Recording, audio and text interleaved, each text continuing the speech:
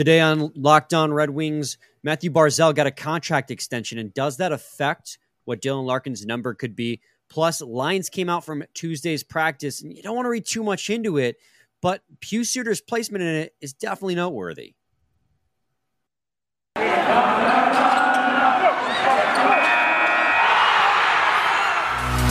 You're Locked On Red Wings, your daily podcast on the Detroit Red Wings. Part of the Locked On Podcast Network, your team every day.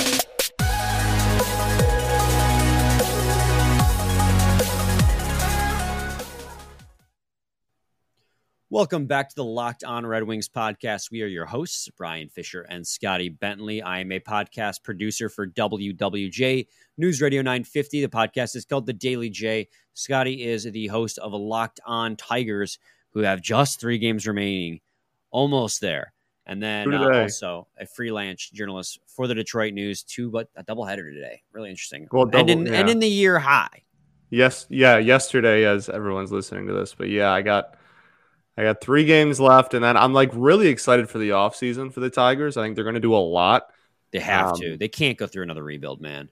Yeah, I think they're going to do a ton. I think there's going to be a lot of overhaul and a lot of like player personnel, front office movement, but we got a couple of games left. They've been winning some ball games lately too. We got to finish strong here, hopefully. So yeah, and today's episode is going to be mostly news and notes. There was a Tuesday practice. Some lines came out. It was really interesting. Lalone spoke to the media. And then also Matthew Barzal of the New York Islanders got a nice contract extension. We'll talk whether or not that moves the needle on Dylan Larkin. You know, those two players are somewhat comparables. Their point totals are pretty similar through the almost about the same amount of seasons that they've played. Slightly different types of players in the way that they play. Is Barzal's more of a playmaker, while Larkin's more of a goal scorer. Too, yeah. But it is interesting to see as more players get contract extensions, Larkin's looming, and that number could shift depending on what contracts get signed before he inks his deal. So we'll talk about that in the second half, and then some news on the PTO front, not the Red Wings, but other teams that have former Red Wings on them. We'll cover that in the later half of the episode, but we'll lead things off. We'll talk about, Scotty, the lines out of practice today. It's a crowded Red Wings camp. There's still a lot of cuts to be made. So the Red Wings ran 5 forward lines and 4 defensive pairings in this matchup, or in this practice. And Max Bultman of The Athletic tweeted it out. We love Max. And these aren't necessarily right wing, left wing. He's just listing the combinations. So don't think that these guys who are playing, if I'm reading it from left to right, as you hear it, that's not left wing, center, right wing. That's just the combination. And he has it listed as Bertuzzi, Larkin, Raymond. No duh. That's your top line. You got Perron, Kopp, Vrana, the presumed second line. Here's where it gets interesting on the forward front. He has Zadina. Well, thank you, Scotty. This is going to make a very interesting. No, I mean, it is, no, but actually, when I say interesting, I mean, it is actually very interesting. Gauges interest. It does. It is gauge interest, gauging my interest. Zadina, Veleno, Kubalik, Ernie Rasmussen, Soderblom, and Smith, Suter, and Berggren. Now, he's listing the combinations. He's not necessarily listing what is, line 3, line 4, line 5. But if you were to take a guess between Zadina, Veleno, Kubalik, Ernie Rasmussen, and Soderblom, and Smith, Suter, and Berggren, what would you say are lines 3, 4, and then your excess line 5? And this is just speculation on our part. I can only pick those 3. I mean, like, I think that to be honest, I think that the third line is probably actually going to be like none of those. But I mean, if I have to pick, have to pick. I mean, I guess then I'm going Zadina, Veleno, Kubalik. If I have to pick one of those line as a third line, that's the one I would go as at 3. Then I guess I'd go. Goodness, that fourth line's tough between those two. Yeah. I'm pretty sold on if I had to pick whatever the line I would give the most minutes out of those 3, I would give Zadina, Veleno, and Kubalik the most. I guess I'd go. I don't know. The other one's really tough. That's a lot of kind of back and forth. I mean, Yeah. I guess the safer play would probably be Ernie Rasmussen Soderblom, just because like what you're getting with Adam Ernie. Rasmussen we saw in the second half of last year a little bit, and so far this year, kind of what he provides as a low line center, and then Soderblom, I guess, is more of a wild card. But that other line of man, I don't know. There's been a lot of people talking some smack on Pius Suter's name, by the way. That's like been a in this fan base kind of, Well, and not super hold on. loudly. Before you get into that, that brings me to my question, because it kind of plays into exactly what you're getting into. Based on these line combinations, is Pius Suter's role on this team in danger? No. Okay. No, I would not read into it at all. What I would take out of this is they want to play Suter with as many different people as possible so that the revolving door of the wings that are going to be played in those bottom six, so that he can get some chemistry and get some experience playing with all of those bottom six wingers. I don't think this is oh my goodness, Pius Suter is like not going to make the team, or like Pius Suter is not gonna be a third or fourth line center for this team when the season starts. Like I feel pretty strongly that he still will be. I think they're just trying to mix and match who he's playing with, so that when the time comes for that carousel that we've been talking about for a while, of maybe not as much assuming health, maybe not as much on the third line, but especially that fourth line, you're going to see a lot of kind of wingers coming in and out of that situation. I think they really just want to give Suter some playing time and some experience with everybody. I think it's more of that than anything else. It's a preseason practice, dog. Like I don't think this is like, oh my goodness, he's whatever, the fifth line in a preseason practice on Tuesday, October 4th. Like Pius Suter is not going to make the team, or Pius Suter is going to be a healthy scratch this year. I mean, I think what's more interesting than Pius Suter being on the fifth line is the fact that they continue to practice Veleno and Rasmussen at center. I mean, that continues to be something that they seem adamant that they want those two guys to be centers. And obviously Pius Suter, coming into the final year of his contract, I think will inevitably be the odd man out. I think, at least as of right now, coming into the season, this will be his last year in the winged wheel. I don't see him getting an extension. So what do you do with the guy that you don't see as part of your future? That's where my problem, my thing is not that Pius Suter, and Lalonde spoke about Pius Suter during the post-practice press conference, media availability, and because they asked him about Pius Suter, and he said, like, yeah, I talked to Pius Suter, and I think, his role could be anywhere in the lineup. Like, he can complement players on the, on the top six and the bottom six with the way he plays, on the penalty kill especially. But he also mentioned like center and wing. And when he said wing, I was like, that perked my ears. I mean, we've never really considered Pius Suter as a winger. We know he kind of struggles in the top six as a center. He's an effective bottom six center. He's on a little on the smaller size and weight and in height, but like he can be effective. So the question is, like, do you think that if you're adamant about Rasmussen and Veleno being center, that Suter could be a winger? We haven't really considered it because he did play center with the Chicago Blackhawks as well. In fact, he played big minutes at center the year that Jonathan Toews was injured. So it raises that question. But then, of course, you have, Soderblom and Berggren are definitely trying to make a case to make the team. I think Berggren's very close to being like everyday NHL ready. Soderblom is a little bit more of a wild card. He's been playing really well, and they've been adamant about giving him minutes in the top six in the preseason. So, I mean, those guys are hot on the heels of a lot of NHLers on this roster. But, like, it's going to be really interesting as to where Veleno, Rasmussen, and Suter fall, because Kopp was back in this practice. That's something we haven't really mentioned. We kind of glossed over. Kopp was practicing on the second line, and that Derek Lalonde did speak on Kopp's. Didn't wear no contact either. He was he'll be available soon, and Lalonde spoke on that, and I'll get to that in the second segment. But, those three centers, I mean, I know Veleno is waiver eligible, or waiver exempt, rather, so he could be sent down. But honestly, with the way he's playing in preseason, I don't care. I don't want him sent down just because he's available to be sent down. I think he's outplaying some of his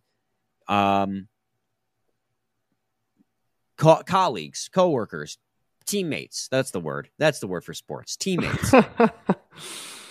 I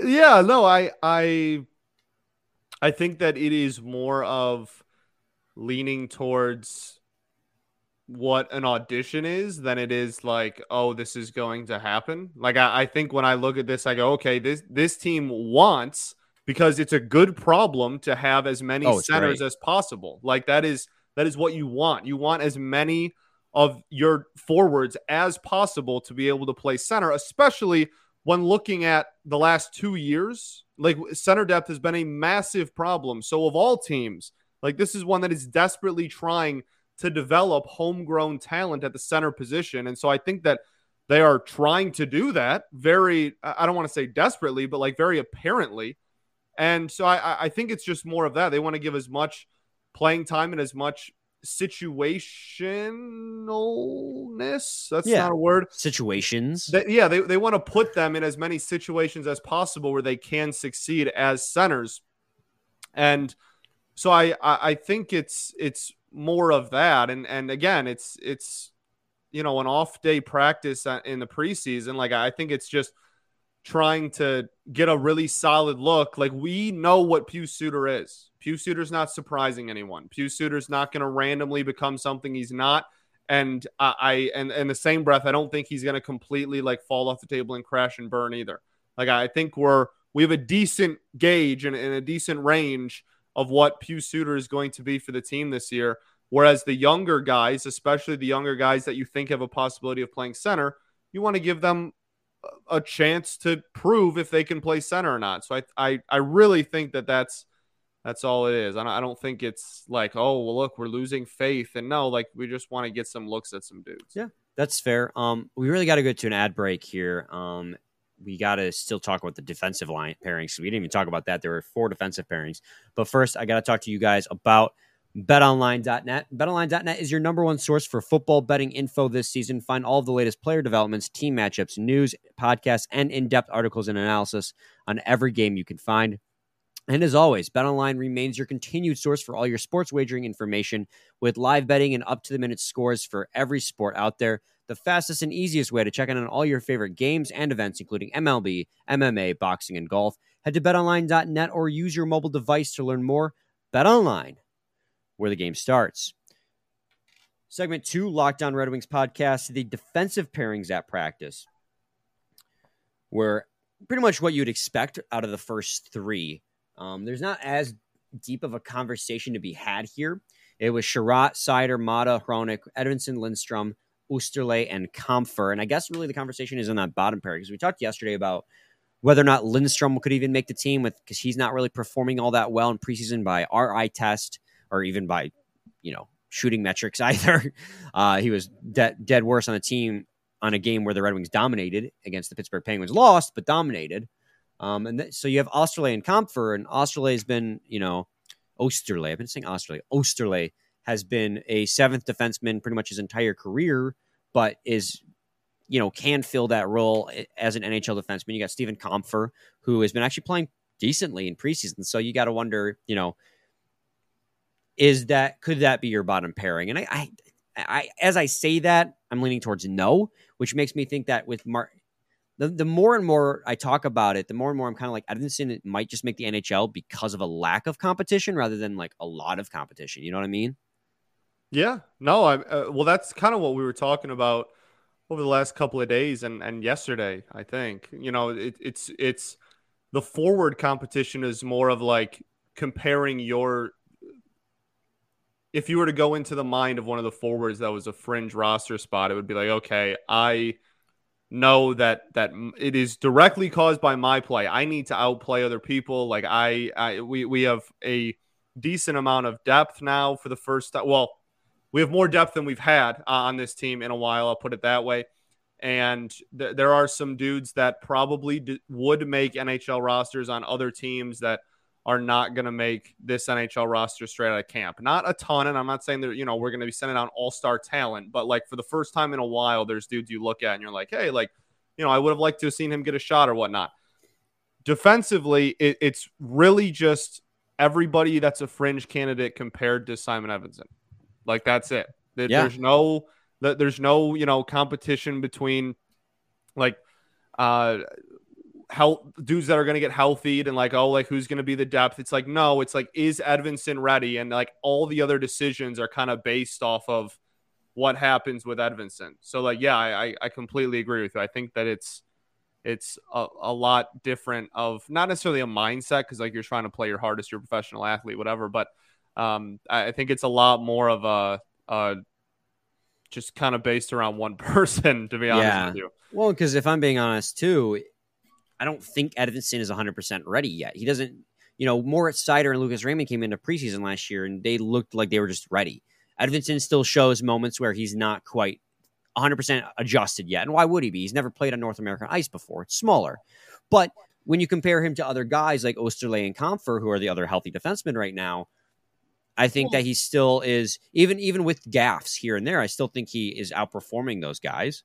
Yeah, so I think that we're not rebuilding anymore. This is not like, oh, we need to do everything to help. Like, obviously, you don't want to stunt development in players, but like, oh, we need to do everything that's just best for the young guys, and we're just going to bring up, the stopgap players and the plug a hole players. Like, no, this is now at the point where the best player for every position in every line and pairing should make the NHL roster. So, ready or not, here he comes.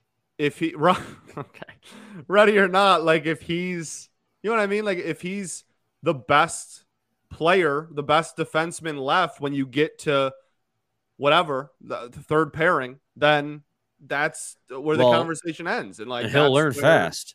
Right. And like that's what's gonna happen, and that's who they're gonna pick. Like there's no more of this, oh, we have to, we're gonna go around like rookie contracts and like makes somebody eligible longer or whatever. No more entry level slides. Call somebody up and all this stuff. It's just like we're trying to win now. So it's who is the best player there. So even if he's not, 100% NHL ready, well, if he's too good for Grand Rapids and he's the best player left when you've already named 5 defensemen on the team, then like there you go. He's going to be an NHL player on opening night. Yeah, I mean, that's just the long and short of it. I mean, if Mark Pysyk was healthy, if Jake Wollman was healthy, it might be a different story. He might have more competition and start the season in Grand Rapids. You could have said the same thing about Raymond last year. If Verano was healthy, does Raymond make the roster out of camp? It's a much different conversation. Yeah. So here we are. That's really the conversation on those practice lines. And again, like you were saying, Scotty, in segment 1, they're just practice lines. They're very much just trying things out and seeing what works. But when it comes to that third offensive line of Veleno, Zadina, and Kubalik, I really like that. I thought Kubalik and Zadina have great chemistry, and Veleno's a very good passing center.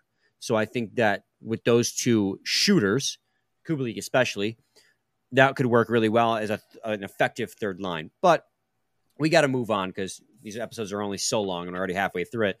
Lalonde spoke after the practice media availability. The first thing I want to get to is Andrew Kopp. They asked him about Andrew Kopp because, as you noted in segment 1, he was not wearing a non-contact jersey. He was wearing a normal jersey, and that he was on the center line, centering the second line.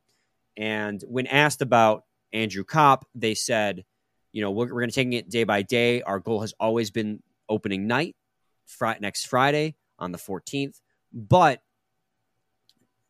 it could come sooner than that, but don't expect it. He says probably not, but he could play Friday.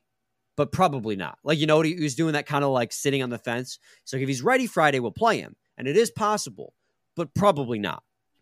So it's you're kind of giving us two answers there, but I get it because you don't want to give us expectations. Yeah, it looks like if this is his only injury of the season, he's going to play 79, 80 games. It doesn't look like it's going to be a big thing. He might not be ready opening night, and that's pretty much the extent of worry that we've heard out of anybody within the organization. So it sounds like he's really close, though. Yeah, well, and he's already he's already non-contact. He's a week behind, a week and a half behind everybody else. That's really all he's at right now. So yeah, absolutely. He also mentioned they also asked him about Filip Zadina because they noted that on the 6-on-5 situation when they pulled the goalie last night, Filip Zadina was out there, and they asked him the mentality, and goes, whatever player gives us the best chance to win. It's basically what he said.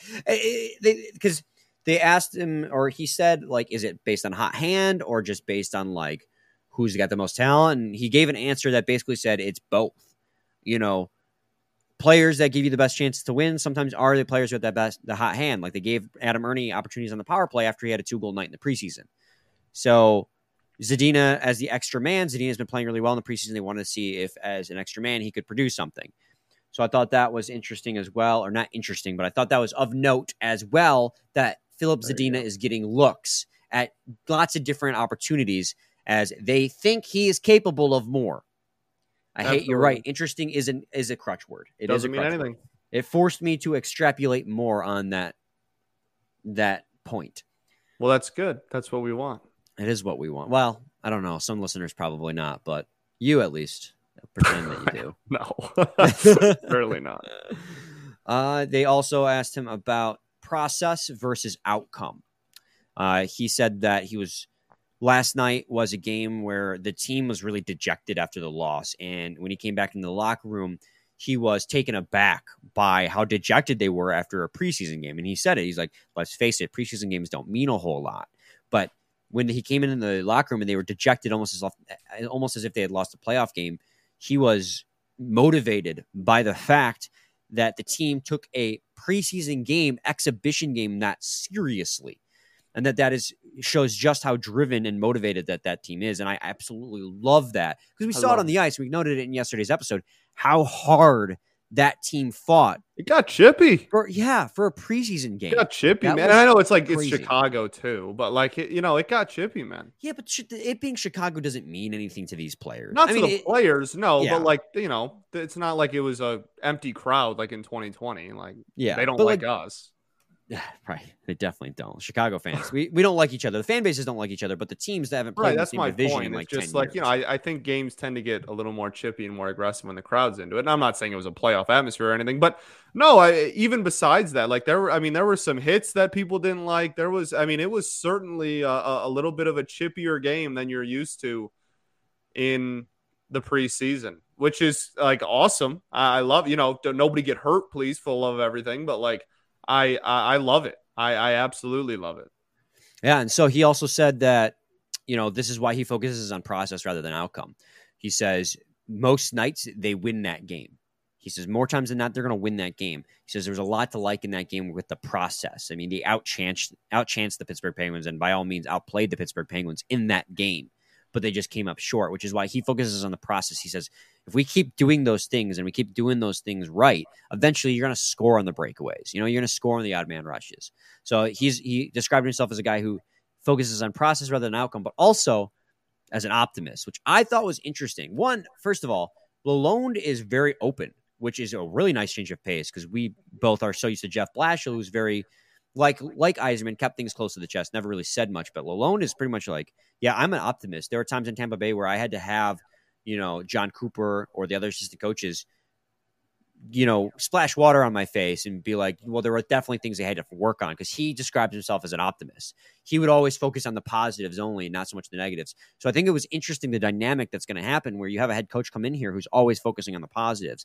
And that, when he says that, it kind of comes across in his interviews, he's always thinking about like how excited he is to be a head coach and what there is to look forward to with the Red Wings, which partly is because, of course you're going to say those things when you're first time head coach, but I could see him definitely being as an optimist. I can see that as being a good thing. Now, I think optimism when a team's playing really poorly won't resonate with the team because the team can recognize the team's playing poorly, but I think that does a lot to keep morale and spirits high. For sure. I mean, like we heard when he got hired, we heard how much of a player's coach he was and how much like everybody that had ever played for him that commented on it, that, how much they liked him and how much they loved his mindset toward the game and everything. Yeah, for sure. I think the thing that keeps getting brought up, they've talked to Larkin about it, right? There's that clip on Bally where like they're interviewing Larkin about Lalonde and like they talked about Raymond now, or they talked to Raymond about it now. And like the thing that keeps coming up is and Larkin said it a lot, and he was like, yeah, it's just like simple. And it's like, he's like not simple in like a bad way, like not, it's too simplistic or whatever. Like it's creative, but it is like, when you talk to Lalonde, it just seems like with the Zadina comment, he was like, yeah, like you're just going to go with the player that gives us the best chance. I don't know.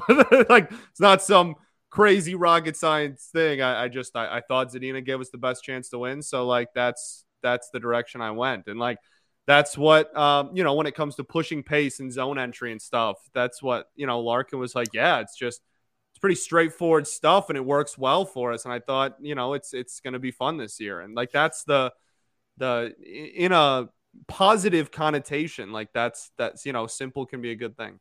Yeah. And actually, you mentioned zone entries and retrievals there. And that is something that Lalonde spoke about again, is he's like, as a coach, like my philosophy is all on zone entries and retrievals. He's like, if you can enter the zone well and retrieve well, then like the zone presence and setting up in the zone is going to come after that. And I just love that because that's something we didn't see under Blashill. Zone entries and retrievals. Given the last 4 years of zone entry, I don't even know if I can say we had zone entry. Like it basically wasn't a thing on the team. Yeah, no, I think that's really refreshing to hear. At least we'll definitely see how it works in the regular season, but. We're definitely in a honeymoon phase with Derek Lalonde right now. It feels like everything he says just makes sense. And of course, we've gone through that with other people, but we'll see when the regular season starts how well the team can apply this structure he brings to the team. But, we're already almost done with the episode. We haven't even talked about the Dylan Larkin contract thing, so we're going to have to be quick about this. But Matthew Barzal of the New York Islanders signed a shiny new contract with the Islanders, and it's 8 years, 9.150 every single year. It's the same number every single year, 9.15.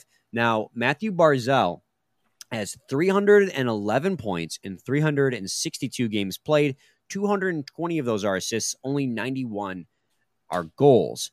Now, Dylan Larkin, by comparison, has 504 games played. So about 140 more games played, 358 points. So about 47 more points in his career. So Matthew Barzal is outpacing Dylan Larkin in points per game. But Dylan Larkin is more of a goal scorer than a playmaker. In fact, he has about 50 more goals than Matthew Barzal does. So it's a little bit different in terms of how they produce their points, but their point production is about the same, although Barzal does have the edge in point per game. So I think there's a very good comparison here in terms of point production and term. And we predicted when we were talking about these extensions a couple weeks ago that Larkin could get somewhere between 8.5 and 9.5. Well, if Barzal's getting more points or about the same amount of production in less games as Larkin, I think Larkin's contract probably is still going to look around that range that we predicted, 8.5, 9.5, around 8 years.